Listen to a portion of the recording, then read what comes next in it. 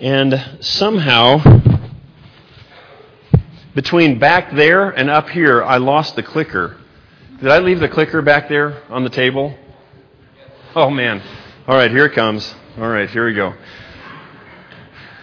All right, well, as you guys have seen, Myron Bruce is leading songs this morning, and something we've talked about here for a while is that the church here being as in a place and a size that we believe we've been praying for what is an additional minister, like a family life minister, look like. And so we've talked to Myron over a while. Last while, I've known Myron for several years and his family. And some life changes happened in Myron's life, and we reconnected here a few months ago, and he said, "Hey, you think that I might be a match in Great Falls?" I said, "Well, let's see. Why don't you come up and we'll talk about this, we'll pray about it," and I had talked with him about it before. And so he's up with part of his family this week, and this isn't, we don't want to talk about it as a job interview in the terms of like a secular job, but let's talk about it in terms of a spiritual call. If this is, as we've been praying, if this is a match for Myron and his family to serve God here and to be a great blessing for us and the community around, then fantastic. If he's got different plans for us and Myron and his family, then that's great. But we're going to pray through this week and see where God leads us. You can tell that one of his gifts is song leading, and he teaches seminars to churches and to song leaders and trains song leaders, and that's a great gift that he has. And so in our context, he would be part of the rotation and be behind the scenes training people to be able to lead songs and to lead us in that. And in addition, he and his wife, Vicki, who's here, and their third favorite child, right? Dylan, is that right? Yeah, Dylan's their third child. They have a son and daughter that's older. That's here with them this week.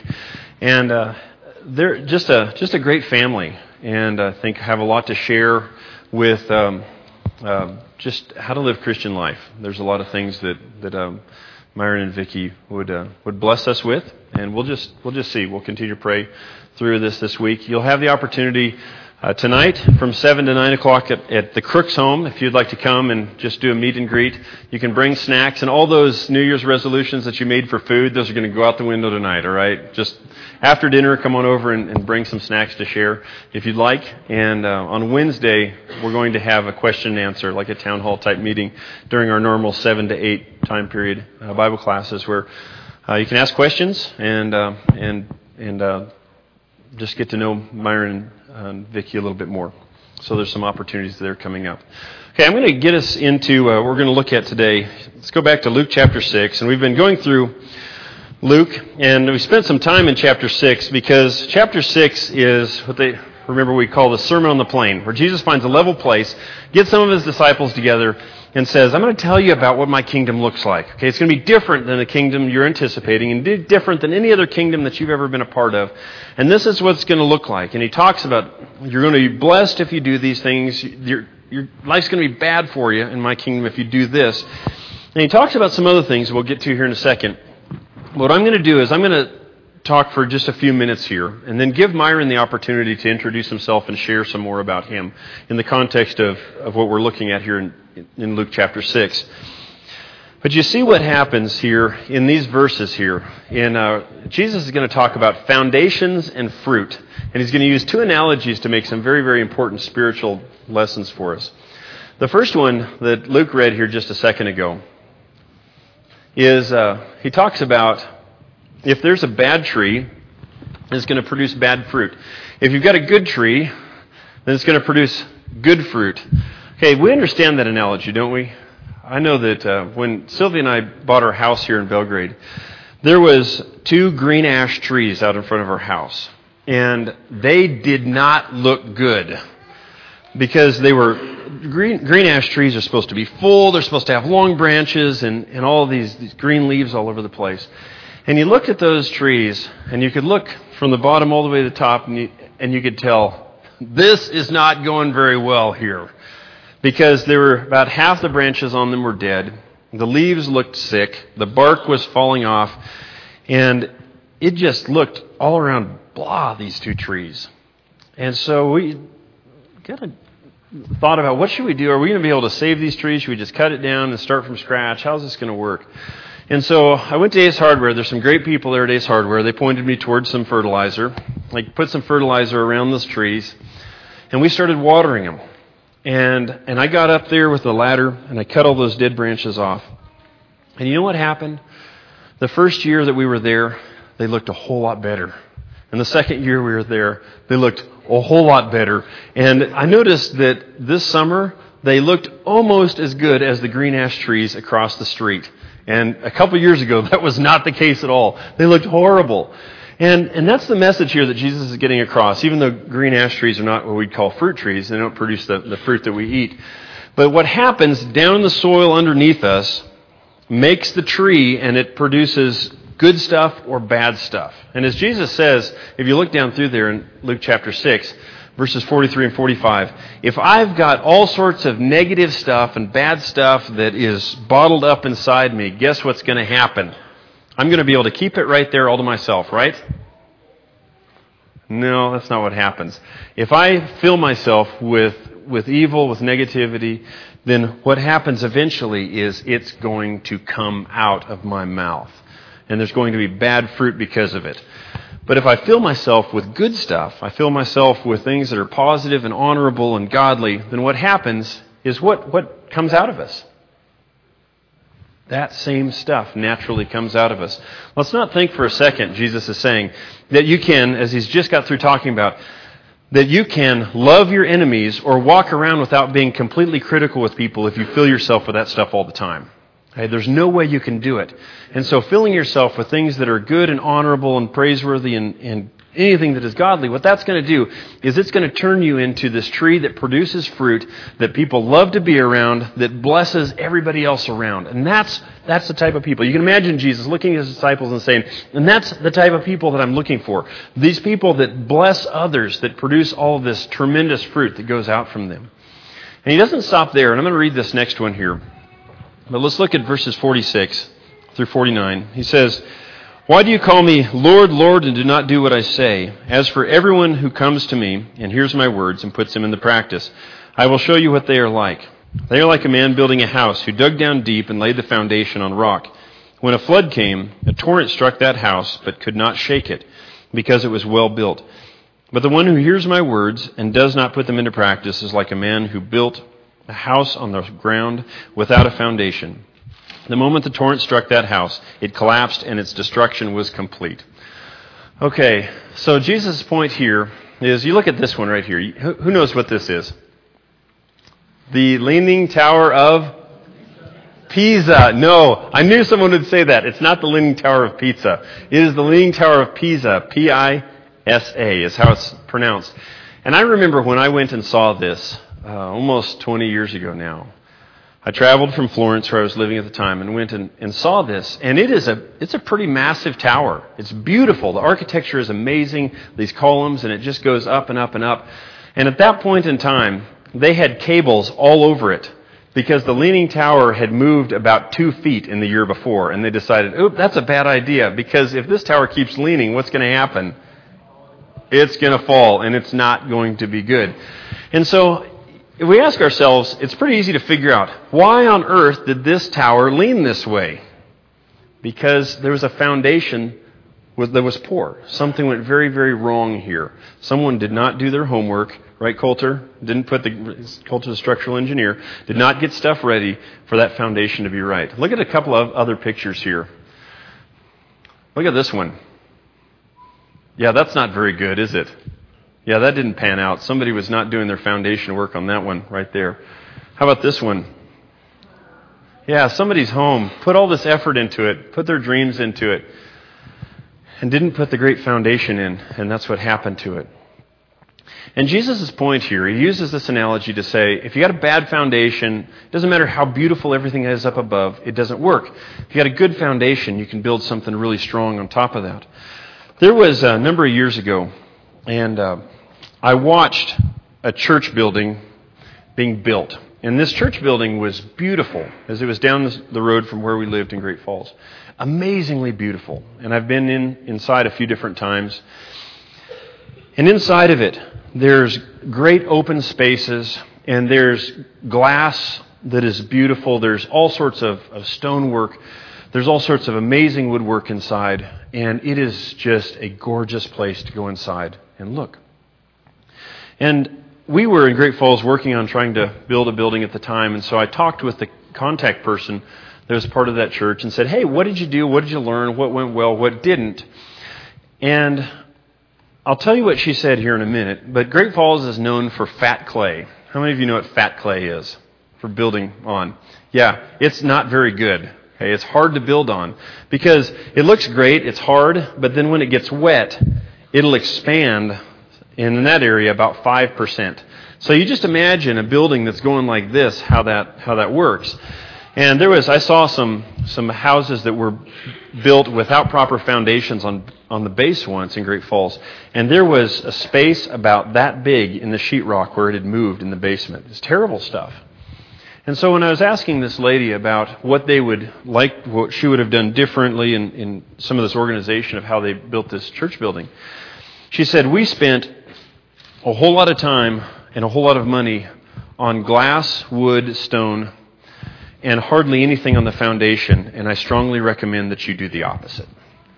Because what happened is they had to put hundreds of thousands of dollars into that building since then because they had not put a great foundation on it, and it was moving, and it was tearing the whole building apart. And this is Jesus' point here. We understand that, don't we? In Matthew, he talks about building a house in the sand, and the waves come up and just tear it away, and it's gone. You build a sand castle that gets torn apart. Yeah, that's exactly what Jesus is talking about here. But there is another guy in Great Falls that I became a good friend of mine. He's one of the deacons there, Jeff Sabo. Any of you know him? Yeah, really neat guy. And Jeff built his house board by board, nail by nail, never had a mortgage on it. He just would work on it as he could. And he did that over a number of years when his children were very small. And he built that house up. And one of the things he told me, it's known that house could survive a nuclear holocaust. It's unbelievably well built. It's amazing. But he said, Chris, when I was building a foundation, I was reading in Scripture where God is talking about build a house on the rock. And we got in there with the excavator and we're digging. And I thought I had picked a place to build a house where there would be rock underneath. And I did. And I got through all that gumbo on top. I got through all that fat clay. And there was solid rock underneath. And I had them pull all of that dirt away. And I put my foundation right on that rock because I figured God must know something. That if I put my foundation on the rock, that this house will endure and I can protect and take care of my family, if that's the case. And Jesus' message for all of us here is good foundations enable us to overcome anything that life throws at us. If we don't have a great foundation based on God, if our foundation is based on our job, our finances, stock market, whatever, fill in the blank. If our foundation is on something else, then whenever that gets rocked, then it's hard for us to survive. But what is the one constant in this universe that will never change? Jesus is the same yesterday, today, and forever. That will not change. And so when we build our foundation on Jesus, it doesn't matter what comes, doesn't matter what goes awry in our life, we know that we can, by putting our faith in Him, survive absolutely anything that comes our way. And that is tremendous news for me. In addition to that, we take care of that foundation, we put a lot of nutrients into it, we produce good fruit that produces in others, that produces in others, that produces in others, and it just starts taking off. And as we start this new year, I know that Delbert talked about, how many of you have New Year's resolutions? Sometimes it's a good idea, sometimes it's not. It's good to just find things that help better ourselves, whatever it is. And if that's New Year's, great. If it's another time of the year, that's great. But for all of us, as people of God, as people who are living the abundant life of Jesus, what I pray for us today is that we can be people day in, day out that say, I want to have this good foundation and I want to produce good fruit and I'm going to live accordingly. And when I do that, I know that God's going to take care of all the rest and I have nothing to worry about. And that's a life worth living. Myron's going to come up and he's going to share some more about himself and his family. And one of the things that I appreciate about him, he said, Chris, I'm not very good at promoting myself. And I said, good, that's fantastic. You'll fit right in here, okay? Don't try to be shiny, smooth, all that. It's good. It's all good. But this is the time, Myron, to tell us some great stuff about you and your family. Come on up.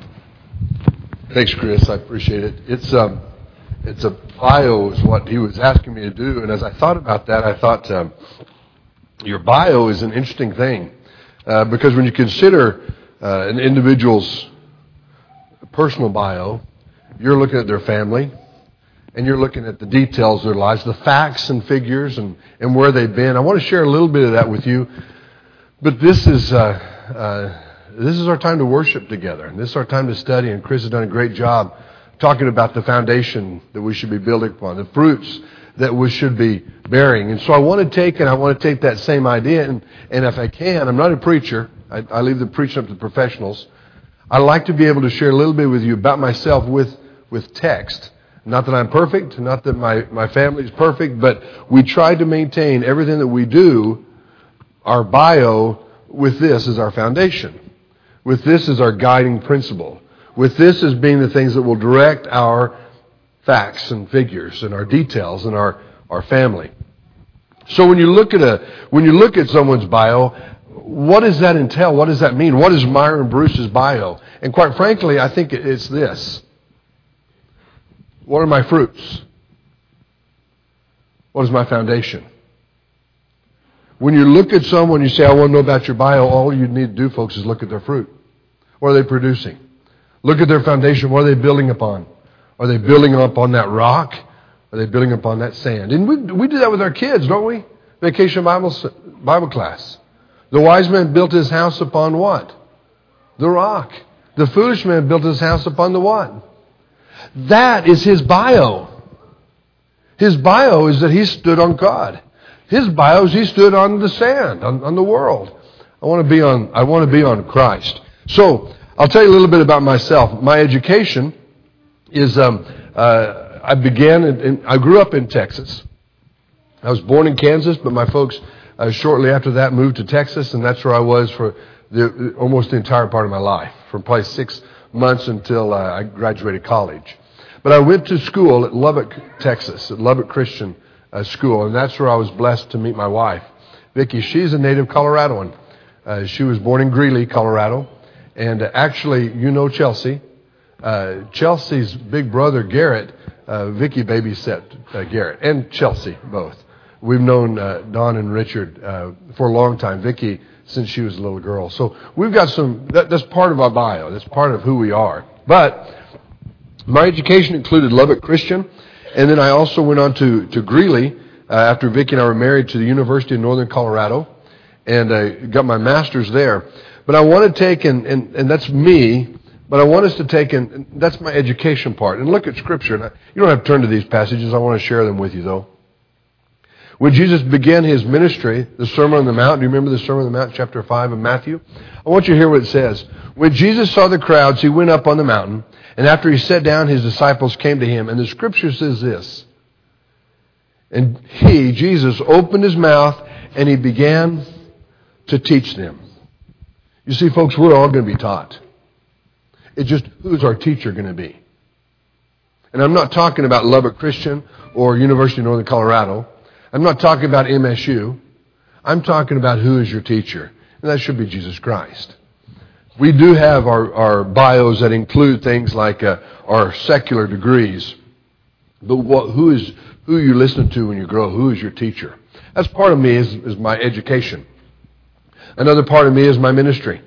Whenever I finished Lubbock Christian, my objective was to be in education because I was a coach. I coached football and volleyball and basketball, and I coached. And if you're going to be a coach, you're going to have to teach. And so I was in education. But I knew I was not going to be able to support my family on a teacher's salary. And if there's educators out there, you know exactly what I'm talking about. So my objective was that when we have children, that she will be the one who raises them. And so I needed to be able to supply the salary, and education wasn't going to do that. So I moved into administration. So part of my education, that's where UNC came in, University of North Colorado, was to be a principal. And so I served as a high school principal as well as an elementary principal for about 7. Well, education was about a total of 15 years. But then I moved from education to the ministry. And that's when Waterview Church of Christ down in Dallas, Texas, said, we'd like for you to work in the ministry. I'd done a little bit of that with Lubbock, working towards youth ministry, but I never had to pursue it until I jumped full force into the ministry.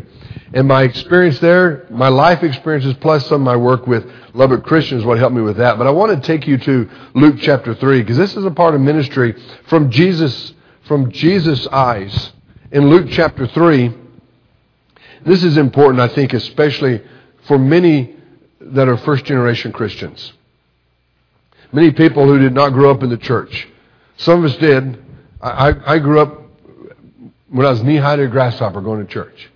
I remember sitting in my parents' arms like some of these little ones and listening to the songs and singing the songs with my parents and grandparents. But some don't. Some come into ministry late in life. Look at what Jesus' experience was. Obviously, he was raised in a godly family. But in Luke chapter 3, verse 23, the text says this. When he began his ministry, when Jesus began his evangelism ministry, Jesus himself was about 30 years old. 30 years old.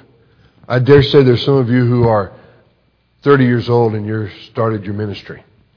You're in good company, I would say. So when you consider what my bio is, yes, I've got education. Yes, I've got ministry. But that was the stuff that kind of prepared me. But I also have stepped for 15 plus years, almost 30 years in my career. And that follows the same path. It was teaching, as I've already mentioned, and it was ministry. But I want to take you into the text again because I think this is some important things for us to pull onto. I was in the classroom as a teacher. I was on the field as a coach, on the court as a coach. I was in the office as an administrator. And education just did not fulfill what I needed. I saw a lot of things changing that I did not think I wanted to do, and I found myself handcuffed. I couldn't discipline kids. I'm not talking about swatting them.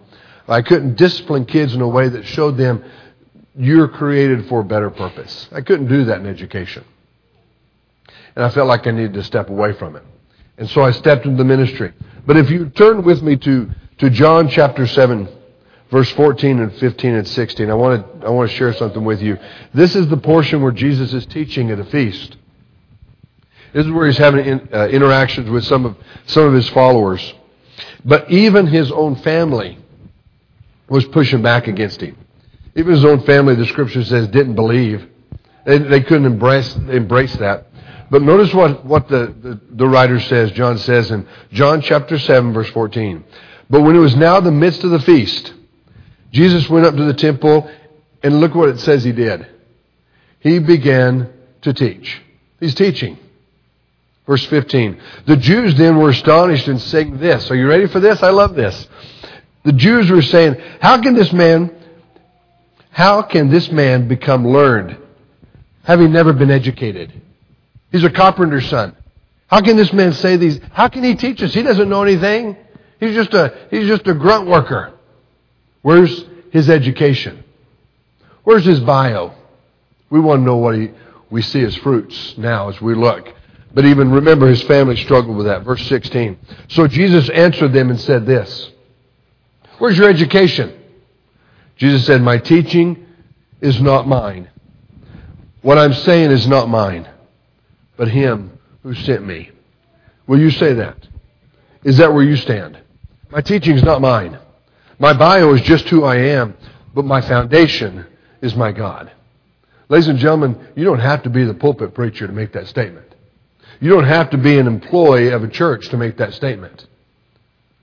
You can make that statement working in the field. You can make that statement working in the hardware store. You can make that statement working in the business office. You can make that statement in retirement. You should make that statement every day of your life. My teaching is not mine. My teaching is my God's. That's where Christ stood, and that's where we stand. But also my career included not just the teaching, but the ministry. For 15 years I've been in the ministry. Before that, I served as a deacon in the Lord's Church in Colorado as well as down in Texas. For the last 15 years, I've served as a minister in the church. Not the pulpit. Remember, I leave that up to the professionals. But I served as an involvement minister. I served as a song leader. The congregation, especially at Waterview, chose to have just one man lead the singing. Congregation of 1,000 people, but they just wanted one. And there were some other things. If you want to come to meet and greet tonight, I'll share with you more on that. But I've served as a song leader. I've served as the involvement leader. I've served as the college minister. I've served in various different aspects of new members and getting them engaged and working. That's part of my bio as part of my career in ministry. But I want to take you to the text again. I want to take you over to Romans chapter 15. I think we can find a lot of things that parallel. I'm not trying to take anything out of context. I'm not trying to pick and make things fit. I'm just trying to shed a little bit of light and show you some things this way. Paul writes to the church in Rome in chapter 15. He's talking a lot about denying yourself. And it's not, remember, it's not about you. And as he walks through this and tries to help the Christian reader understand this, he says in verse 14 of chapter 15 in Romans, "And concerning you, my brethren, I myself also am convinced that you yourselves are full of goodness, filled with all knowledge, and able to admonish one another." You can encourage each other. You can do this. You can do this. He said to the church in Rome, but folks, as we read this, he says it to us today. "But I have written very boldly to you on some points as to remind you again, because of the grace that was given me from God." This, ladies and gentlemen, is so important for us to pick up. You've got to understand this. This is to us. You need to be a minister of Christ. You need to be a minister of Christ. Myron, I can't stand up in the pulpit and preach. Paul's not saying that. Remember, he says, I know the good that's in you. You can admonish, you can encourage one another. And you will do that in your life groups in just a few minutes. But be a minister of Christ Jesus to the Gentiles. And understand the Gentiles are the people who do not believe. Folks, do you have Gentiles here in Montana? I'm just wondering. Because we got a bucket load of them down in Texas. We know what Gentiles are. They're people that are not in. They're folks that have not made the decision to join Christ in baptism, to die to themselves and to live for Him.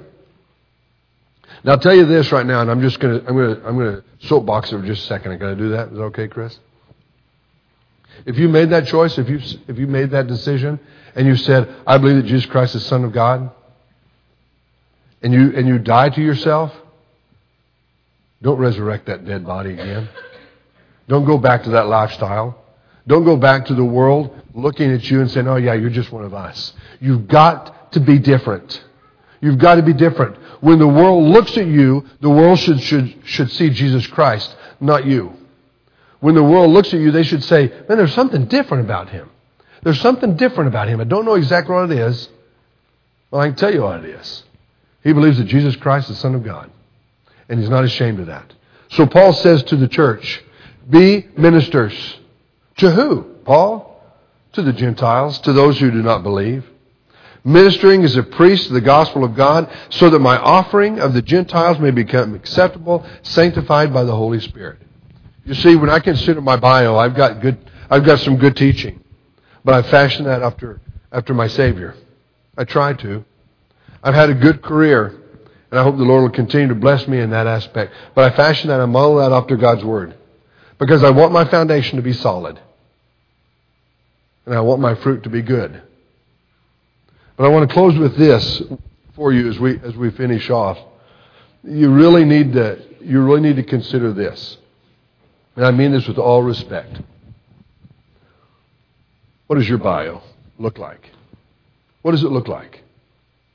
What is your bio? And I'm not talking about your pedigree. I'm not talking about where you went to school. I'm not talking about your career. What's your bio? Is it a good one? Or is it not so good? Is it a bio that people look at and say, well, you're just like me? Or is it a bio that people look at and say, there's something different about him? There's something about him that resonates godliness. There's something about him that's not arrogant, it's not cocky, it's not in your face. It's saying that I believe that Jesus Christ is the Son of God. Matthew chapter 12 is our last text. And then I'll leave this lesson with you. I'm looking forward to this evening and tomorrow and Wednesday Tuesday and Wednesday and being with you all before we head back down south. But in Matthew chapter 12, we're going to pick up in verse 33. And folks, these are the words of Christ. You need to understand the context that's happening right here in Matthew chapter 12 is Jesus has just been giving the Pharisees a whipping. He's been verbally giving them a whipping. He's gotten after them because remember the Pharisees, they're the ones that have it all together. And they know exactly how the cow chews the cabbage. And they were wrong. They were spot on dead wrong. And Jesus has been admonishing them and they've even gotten to the point that they've said, well, he's casting out all these demons because he's of the devil himself. And Jesus corrects them with that earlier in this chapter. But then he says in verse 30, he's just gotten after them and he says, there is a sin that you can commit that cannot be forgiven, and that's the sin of blasphemy against the Holy Spirit. But then notice what he says in verse 33. He just lambasted them and he says this, either make the tree good and its fruit good, or make the tree bad and its fruit bad. It's your choice. You want a good tree? Fertilize it. Cut off the branches that are dead. Prune it. Make it right. Give it the things that it needs to make the fruit good. You want a tree that's going to be bad? Ignore it. Go ahead and do stuff that's going to tear it down and corrode it and destroy it. You're going to have either good fruit or you're going to have bad fruit. Jesus said, make the tree either good and its fruit good, or the tree bad and its fruit bad. For the tree is known by its fruit. And then he says something so striking. You brood of vipers. You snake. You are destroying and killing souls. Their bio was a pretty bad one. And Jesus was letting them have it. So I want to end with this. Consider your bio. Are you making a good tree that's producing good fruit? Or are you okay with status quo? Are you okay with just getting along with it? I love the fact that within the Lord's church, we provide an opportunity that we call the invitation. And the invitation, if I understand correctly, is if you feel like you need some prayers, or if you feel like you need someone to pray with you, if you just need to say, I need some support of the family, I need somebody to put their arm around me and help me with this tree that I've got is not a very strong one, then we have what we call the invitation, which is your chance to say that. But if I understand correctly, the elders are eager to help you back there in the back as well when we're done here. But this song right here that we're going to sing is that opportunity. It's 3 verses. You can tell there's only, if you're in class this morning, only 12 slides. It's going to go fast. But hopefully what you'll do is you'll think about your bio. I'm not concerned about you thinking about me. I'm thankful that we're brothers and sisters in Christ. But it's not about me. It's about you and your bio.